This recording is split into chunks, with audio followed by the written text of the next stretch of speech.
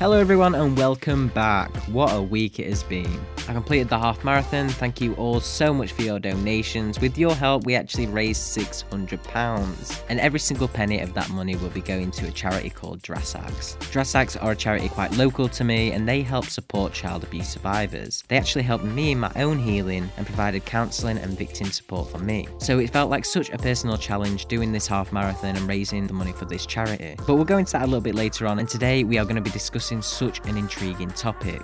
Now, if you follow me on Instagram at The Edge of the Bed Podcast, you'll know that I put out a poll on my Instagram story. I posed the question, what is most important when dealing with convicted sex offenders in the justice system? Now, there were 4 answers to this: rehabilitation, protect the public, punishment, and deterrence. Now, the quiz results we'll go into a little bit later on, but today we're going to be discussing these different aspects. Now, I have my own opinions due to my own story and my experiences, but I didn't want this podcast episode to just be about that. As I was doing my research into this topic, I came across a movement. The movement is called prison abolition. Now, I'm sure just hearing the name of this movement may raise some eyebrows, and it did me also, and that's why I wanted to look into it a little bit more. So today I'm welcoming Joseph Conway, a politics and anthropology graduate from the University of Manchester who specialised in prisons and the arts. Joseph is a supporter of prison abolition, and he's here not to debate with me, but to just educate me on some of the principles that this may include. And so I'm really excited to learn a little bit more about this movement, and maybe some of the positive changes it can make to my own ideas of what justice could look like in the future. So thank you all for joining me, and let's get right into today's episode.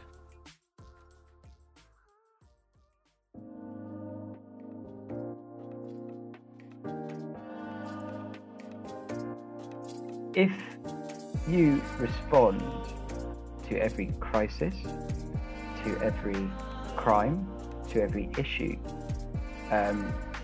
with immediately saying, we need to put this person behind bars. What is happening there is you are not actually looking at the problem. You're not actually dealing with the problem.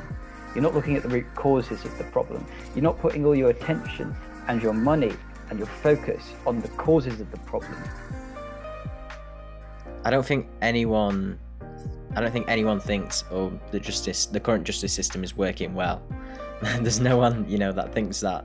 We're not just putting them in an environment that is promoting violence, promoting sexual assault and everything like that. We're also putting them in an environment with everyone like them.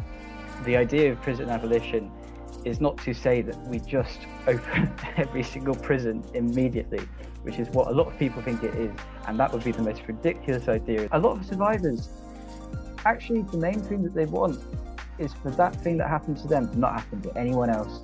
Yeah, that's so ever. True. That's what they want, and that's what a lot of people want.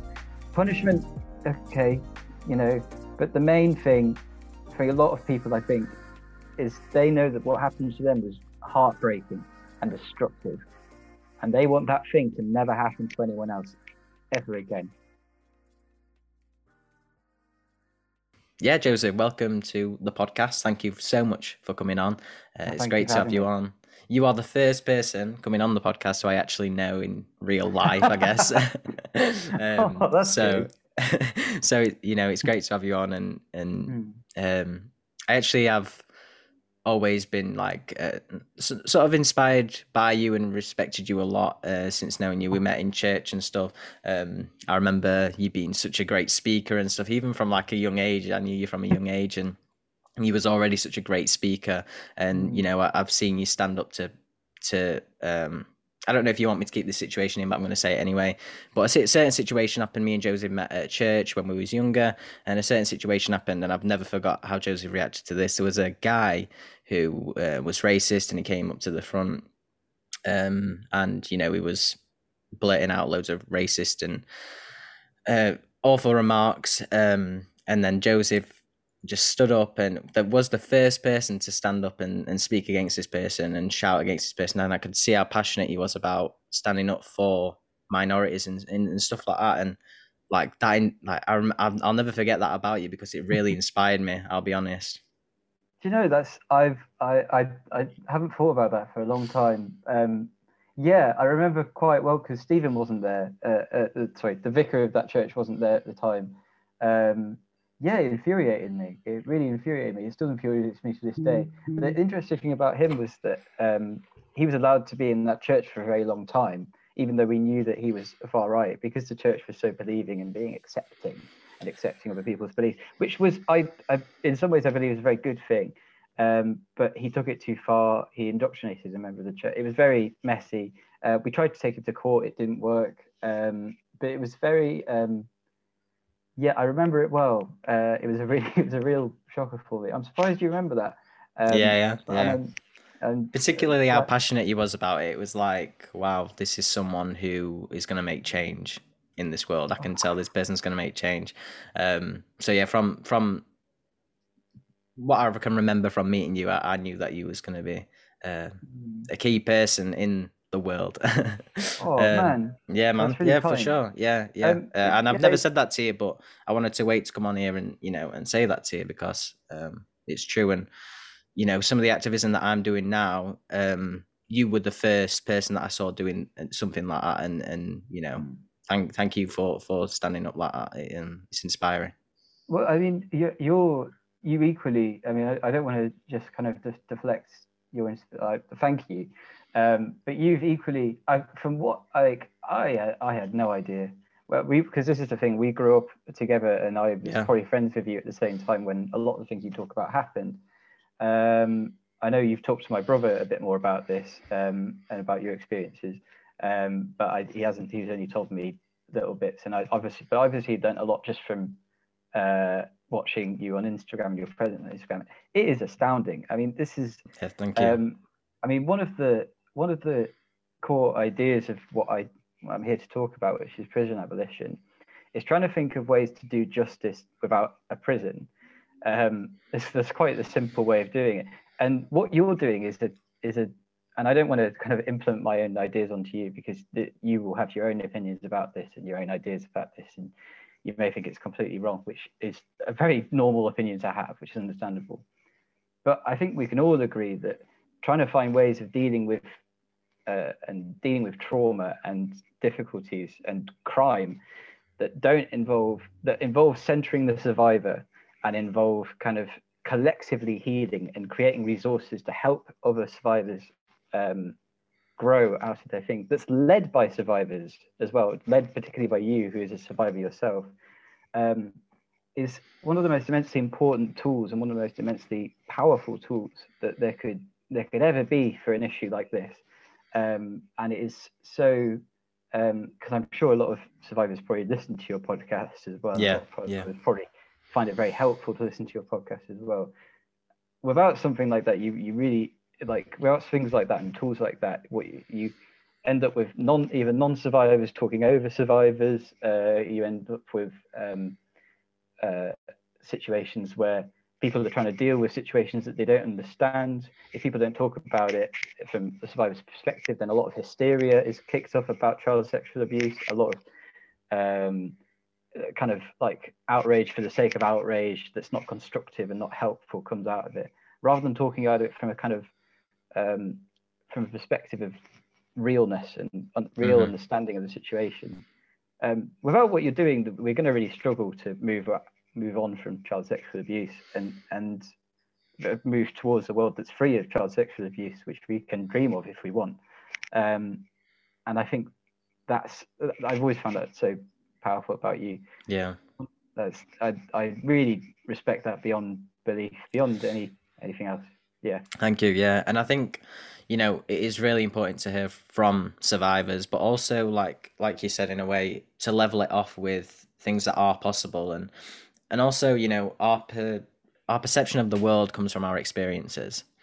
So, as a survivor, it's very easy to get caught up in the anger and the emotions that come from what has happened without thinking logically, what is actually possible, what difference can we make, with different solutions. And that's exactly why I wanted to have this conversation with someone with not a different opinion to me, but someone who is a little bit more educated and can, help me along my healing in a way, because it can help me externalize from myself and my, emotions and feelings, and sort of come to a solution that everyone wants, if that makes sense.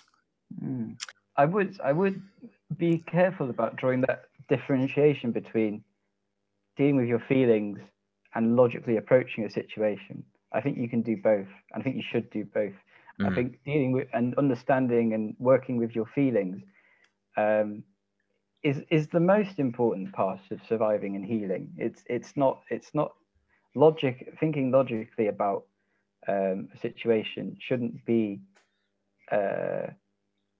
against, or you shouldn't need to suppress your feelings to think logically through a No, situation. yeah. What I'm referring to is Yeah. like I get so many messages and stuff, and quite rightly, people have their own ways of healing and own ways of dealing with what has happened. But a lot of survivor messages I get is say the poll I put out, rehabilitate. What's most important? Rehabilitation, deterrence, protecting the public.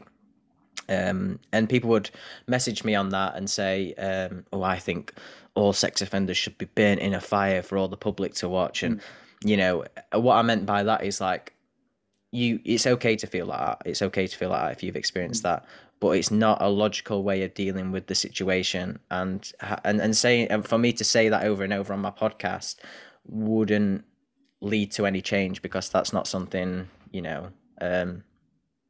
that would be helpful, if that makes sense. I think I should probably at this point be quite clear in what I believe should Yeah, yeah. happen in these situations, and what is best. It's fascinating. I'm glad you shared some of them responses. I want to be very clear that I'm gonna say what it is. So this is what we're talking about in this is prison abolition, and that's why I've been invited to talk about it. Yeah. Now them two words in themselves for a lot of people are gonna at least raise an eyebrow, and if not raise some blood pressure, because in the context of this podcast and what we're talking about, this is an incredibly charged and incredibly scary and quite frightening part of the public conversation.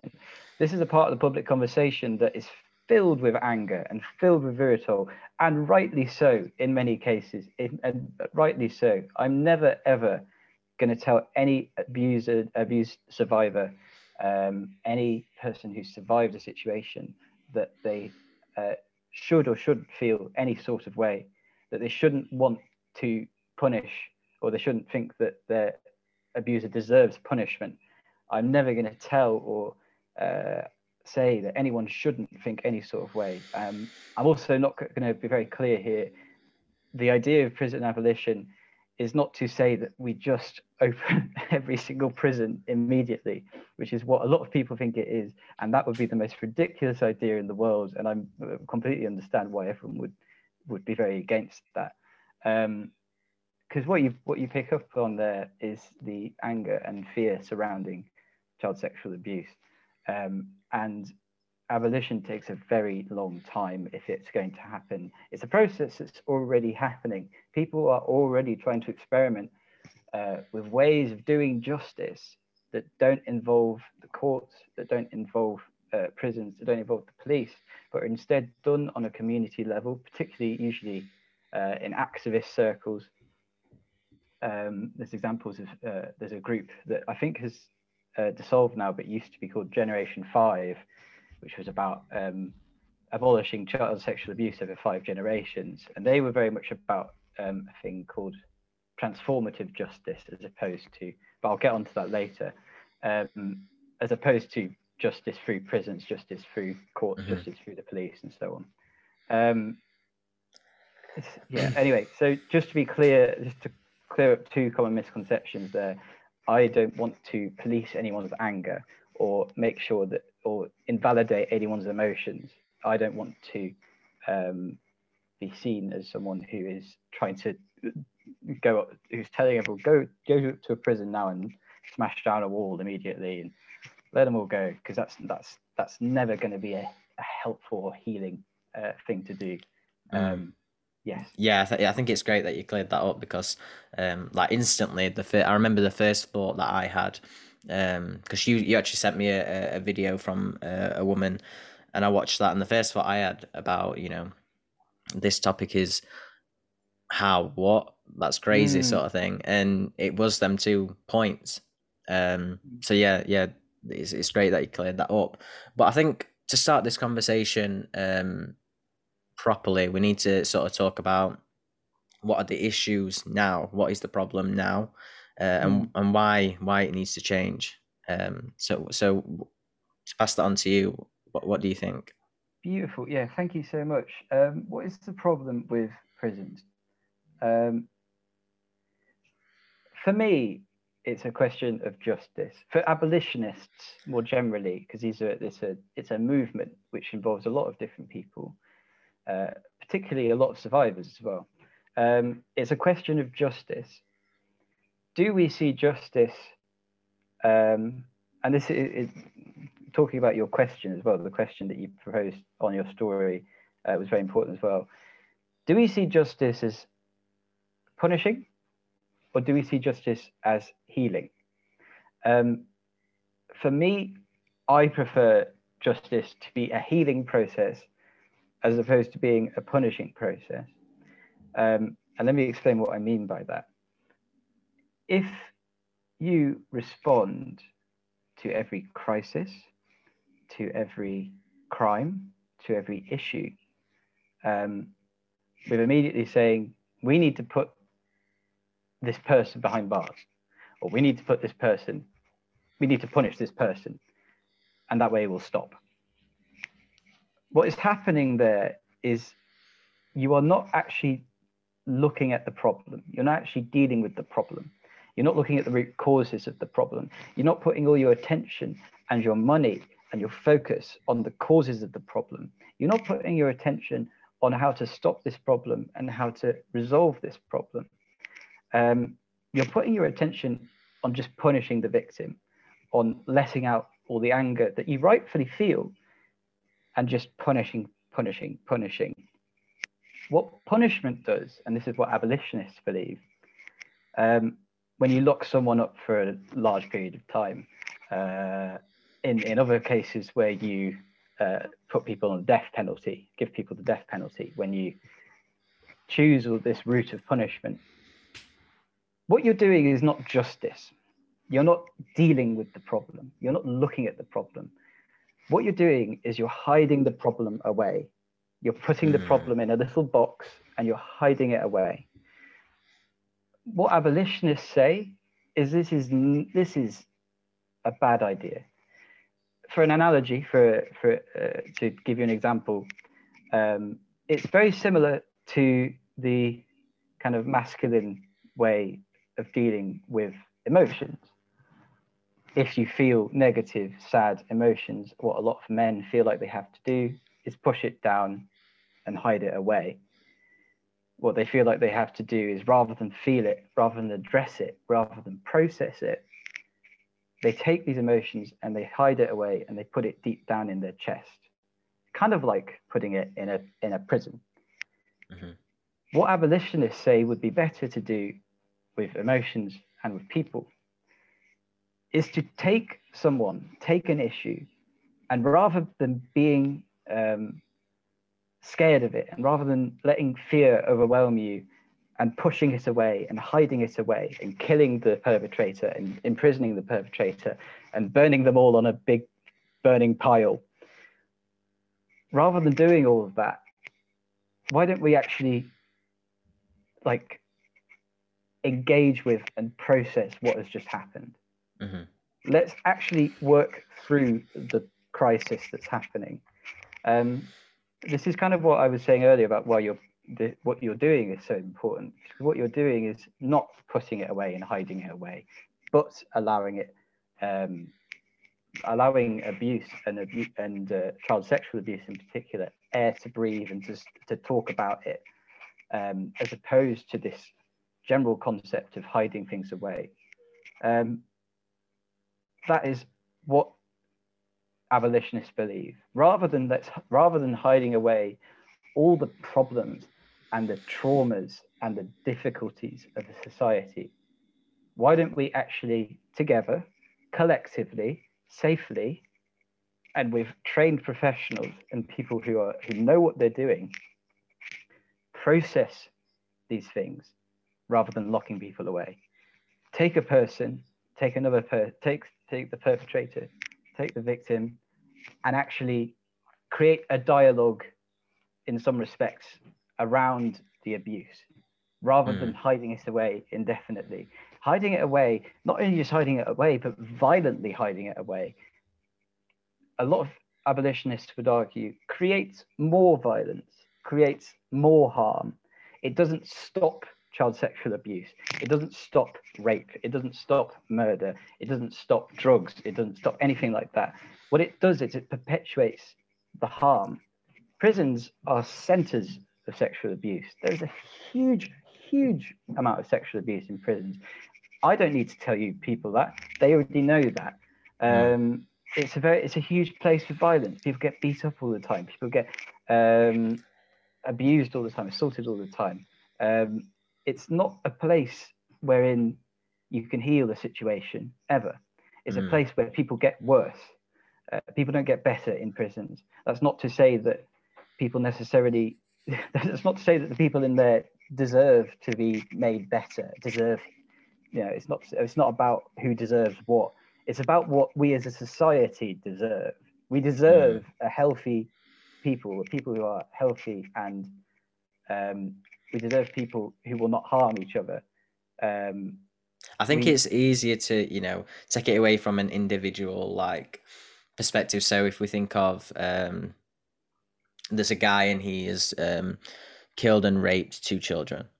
When you think of that perspective, it infuriates you and everything like that. But then if we think of a group, so pedophiles in general, murderers in general, robbers, whatever.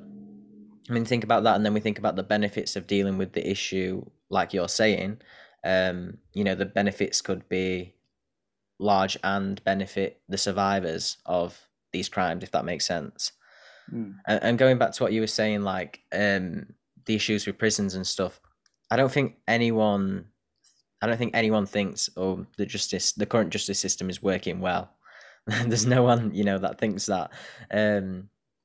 And I was on a podcast the other week, and she was talking about how a lot of networking is happening with child trafficking and sex trafficking in prisons. And so we're not just putting them in an environment that is promoting violence, promoting sexual assault and everything like that. We're also putting them in an environment with everyone like them, who are having the same struggles or are having the same demons as them.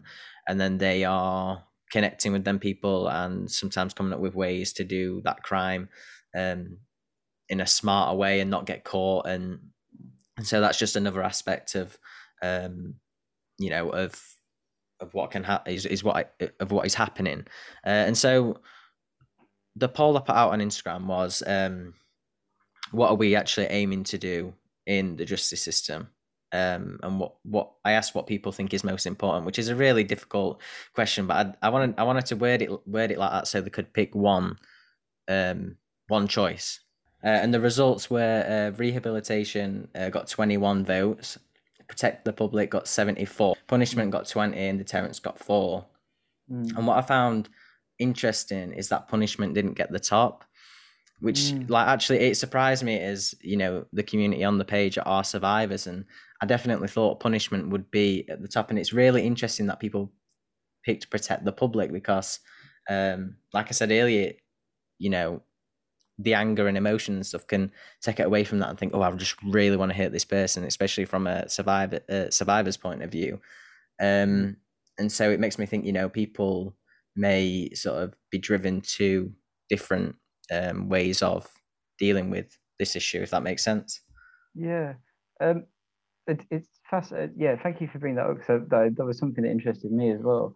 I think a lot of survivors, and I can't speak for survivors. I've had some experience myself with child sexual assault, but not that much in comparison to a lot of the people who will be in your audience.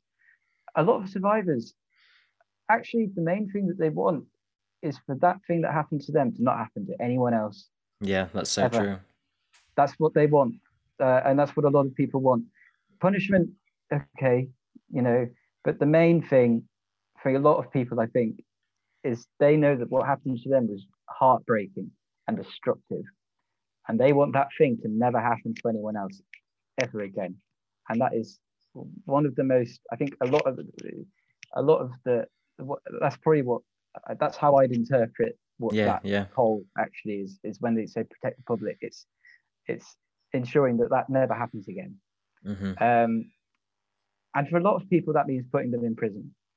The logic for that is pretty sound when you think about it at first. The logic for that is that if you put this abuser in prison, they will not be able to harm anyone else. But like you say, prisons are full of people, like-minded individuals, maybe. They aren't places of healing. They aren't places of actually dealing with the problems. They are places that the abolitionist perspective is that they breed more violence. They make people feel they don't really help much at all. And so yeah, I think in terms of protecting and also, sorry, wait, I need to collect my thoughts. Yes, fine, yeah. I think as well, what the emphasis on prison and the emphasis on punishment means that as a justice system and as a society, we are focusing on what happens after the abuse happens. We are primarily putting all our resources and all our focus on what happens after abuse happens, rather than looking at what causes abuse in the first place. Of course, there are preventative measures taken by police and schools and whatever else, but they're never given half as much resources as a whole prison, just one prison, never mind a nation. You think how much resources prisons take up. If you could take them resources and put them into different ways of justice, they were actually focused on taking this out of society, taking this pain out of society, which is never going to be. People talk about. I think there's there's a podcast that talks about abolition as a horizon rather than a goal. It's something that we work towards and move towards.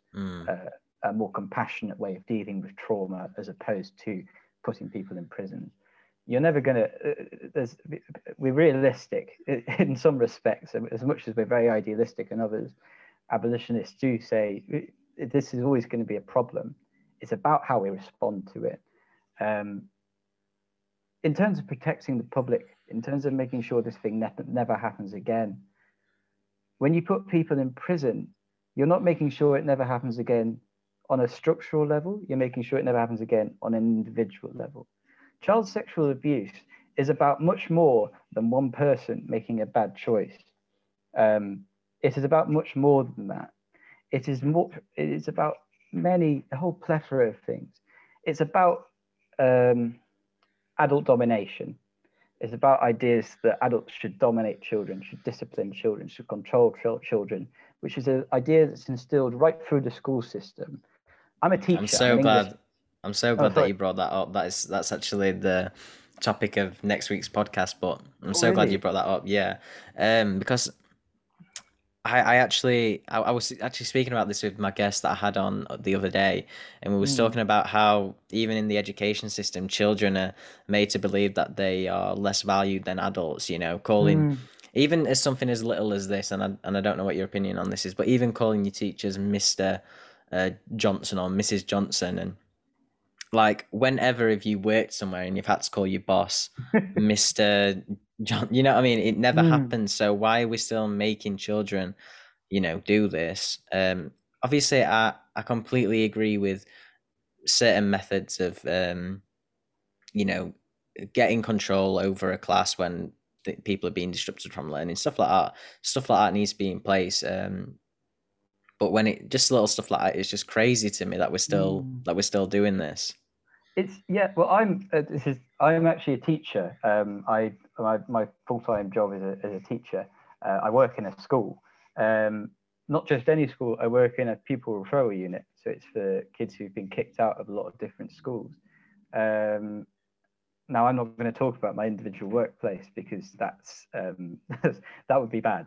But I can say that definitely it's a real I do have to really think constantly as someone who's diametrically opposed to the idea that you have to.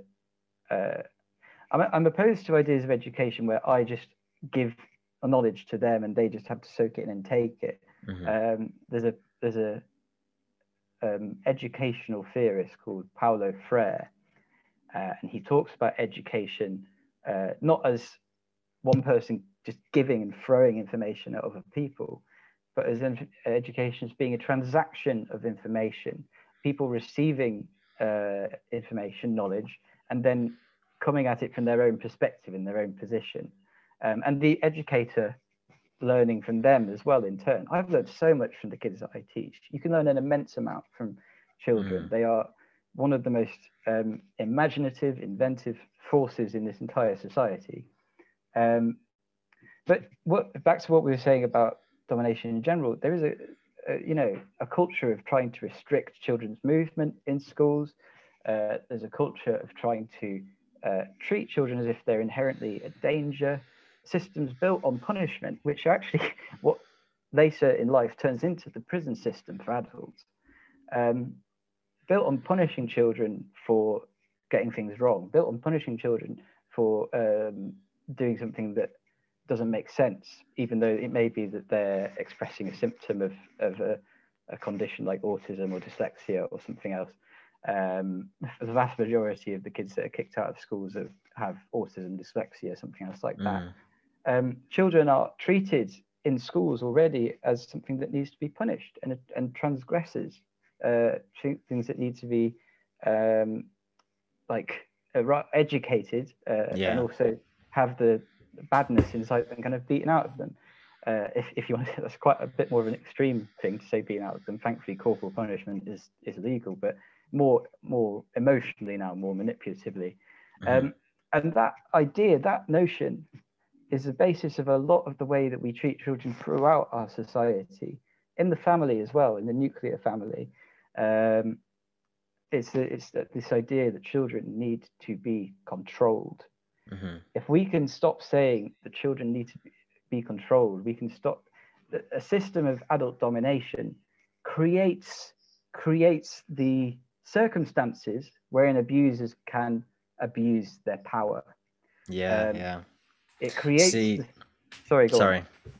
See, in in my situation, what happened with me, like, even you might be able to say that you notice this as well, but my abuser and stuff would have been described, if people didn't, because people didn't know what was actually happening, as a strict parent, you know what I mean? And even the methods that he was using at times, you know, if people looked into it properly, they'd be like, hang on a minute, that's a bit weird. But this, you know, he had this cover of the conventional, oh, this is just how certain people, this is how certain strict parents deal with their children. And so in a way, what may have be red flags to some people were covered up by, you know, that explanation of the common, you know, strict parent, or taking the phones off them for doing a little thing wrong. Or I remember I finished school at 2:30 and I had to be back at home at like 4:30. So it was like just little things like that. But yeah, it gives abusers, like you said, it gives abusers a cover that they can hide under. That is so dangerous. Yeah, thank you so much for sharing that, Ryan. That's really important. I do remember him being a very strict person, and my parents even saying to me, yeah, he's quite strict, even at my age, being like, wow, quite a strict parent. There was actually an incident with your brother, and we was nipping down to my house to get something from the church. And I don't know if you remember this, but we came back to church and he's like, why did it take you so long? What was you doing? And it was just like the normal time, but yeah, and all of that was just uncovered by, you know, he's a strict parent and stuff. So yeah. And not only that, but he was quite a high up member in the church as well and stuff like that. Mm. So it's again it's when to bring it back to prison abolition, it's about, rather than pulling resources into getting people at the end of abuse, when they've reached the end of their abuse and when abuse has happened, it's about actually trying to deal with these systems as they appear, as they come up. It's about trying to create a world wherein children can come forth and talk about their issues. I was reading on the some statistics about it from the Office of National Statistics. It said about adults looking back on their childhood who've been abused, about only a quarter of them, less than a quarter even, came forward and talked about their abuse at the time. And the 4 reasons they cited for that: one was that they were embarrassed, one was that they'd feel humiliated, one was that they wouldn't be believed, and the other one was that nothing would happen. And each of them made up for somewhere between 20 to 30% of the answers. So they're all pretty evenly dispersed. Embarrassment, humiliation, not believed, not acted upon. They are the worries of children. Them worries don't come out of nowhere. They come from a position where children are constantly made to feel invalid and unimportant, and their ideas and emotions are unimportant, and they're to be controlled and turned into a good adult. Not only that, but they also come from, and this is why we talk about it being systemic. It also comes not just from adult domination, but from male domination as well. Now, let's be clear, women can be abusers too. Let's be very clear on that. I would never deny that. But the vast majority of victims, not the vast majority, but a large majority of victims of child sexual abuse are women, and a large majority of perpetrators are men. That's not always the case, and certainly, but even when it's not the case, thoughts around rape culture and stuff, the facts that the statistics that came out quite recently that became quite famous, that 97% of women had been sexually harassed at some point in their life. The interesting statistic that came next to that statistic was that 96% of them women didn't feel like they would be taken seriously if they reported their sexual harassment to the authorities or to their institution, their workplace, their school. A huge amount of, I think it said about 72% of school kids didn't believe their schools would take their complaints seriously if they complained. And then another large percent, I think a similar percentage, said the schools didn't take their abuse seriously. This is taken from either, I took my statistics from 2 places, either the NSPCC and the Office for National Statistics. It tells us that there's a huge culture of belittlement and stuff. And this is a culture that we could deal with. We could spend the money that we use on dealing with the end of the problem at the beginning of the problem if we wanted to. And this is what abolitionists believe, is taking the money that's spent at the end of the problem and using it at the beginning of the problem. Not just, and sometimes this is the thing, the end can be the beginning as well of solving the problem. So when a problem happens, rather than throwing it away, let's look at this culture that created this problem and look at this as a case study of this culture that addresses this problem, a moment in domination, in abuse, in cultures of abuse.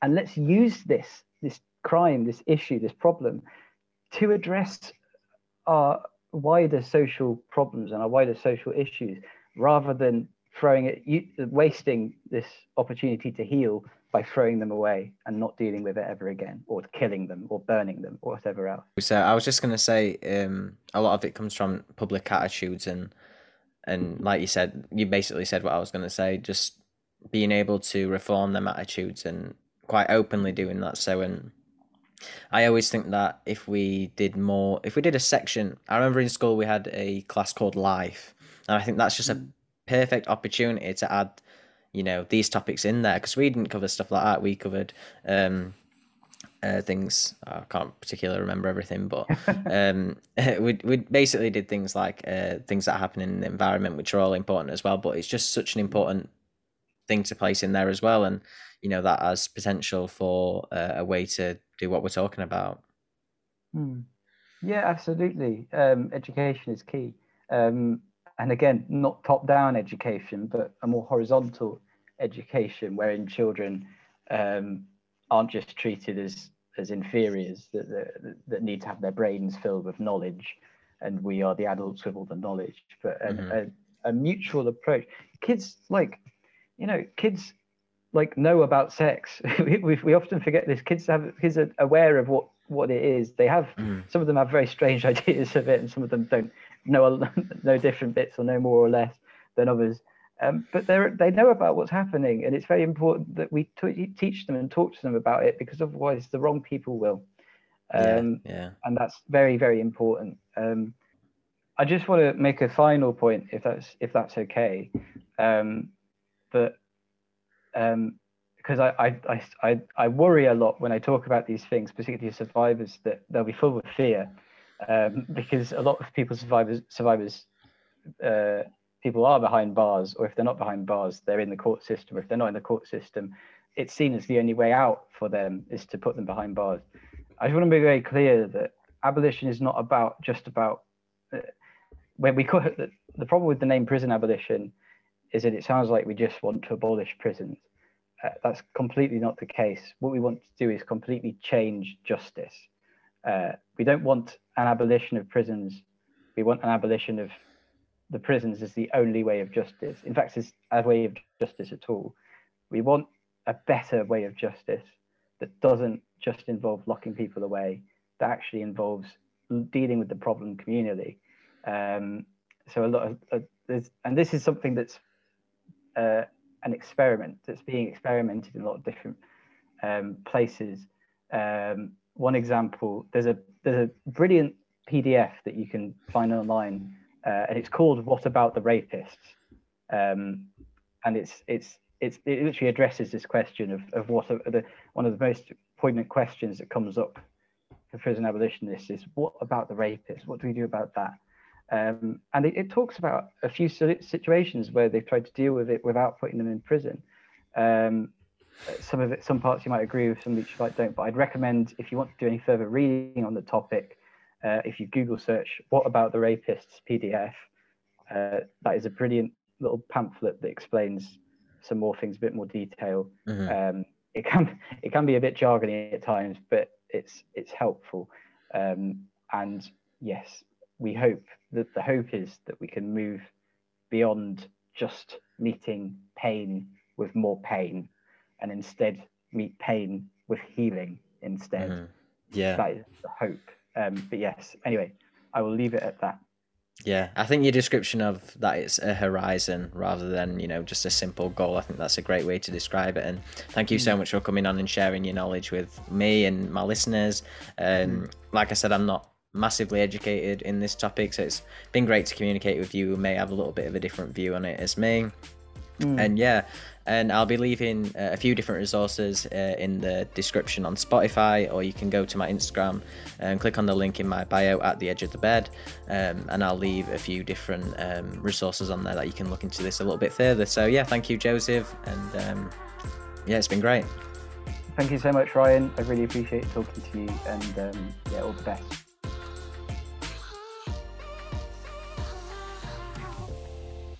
It was really great to catch up with Joseph and hear his opinions and ideas.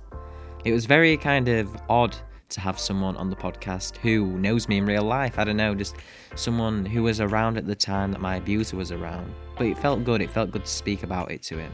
It'd be really interesting to know your opinions on this topic. If you just want to DM me on Instagram or comment on one of my recent posts, what you thought of the podcast and what you think of prison abolition, I'd be really interested to know what everyone thinks. As a survivor, of course, it's really hard to even think about your abuser not being punished correctly. But I think if we could find a middle ground where punishment is still being taken into consideration, as well as creating change in society so we can prevent this happening, because it is clear the current system just isn't working. and just having these conversations is contributing, and so I will continue to have these conversations on my platform. Again, thank you all for listening, and please feel free to share your ideas and maybe some suggestions of what you want to hear on the podcast in the future. I have some very exciting news, however. So very soon I'm going to have a studio. This means I'll be able to have guests in person, better sound quality, better soundproofing, and also be including video back to the show, which I'm really excited about. Since starting this journey, it's not just been about having a podcast, it's about being able to have these conversations on a platform and seeing it grow from 2 listeners to now where I'm getting a little bit more. It feels great, and I'm so glad that it's helping survivors out there. I'm going to be covering more personal topics coming up, sort of the things that come in with being a survivor and some of the mental health issues I've faced and how I've dealt with them. Again, thank you all for your support. I hope you've all enjoyed, and I'll see you all in the next one.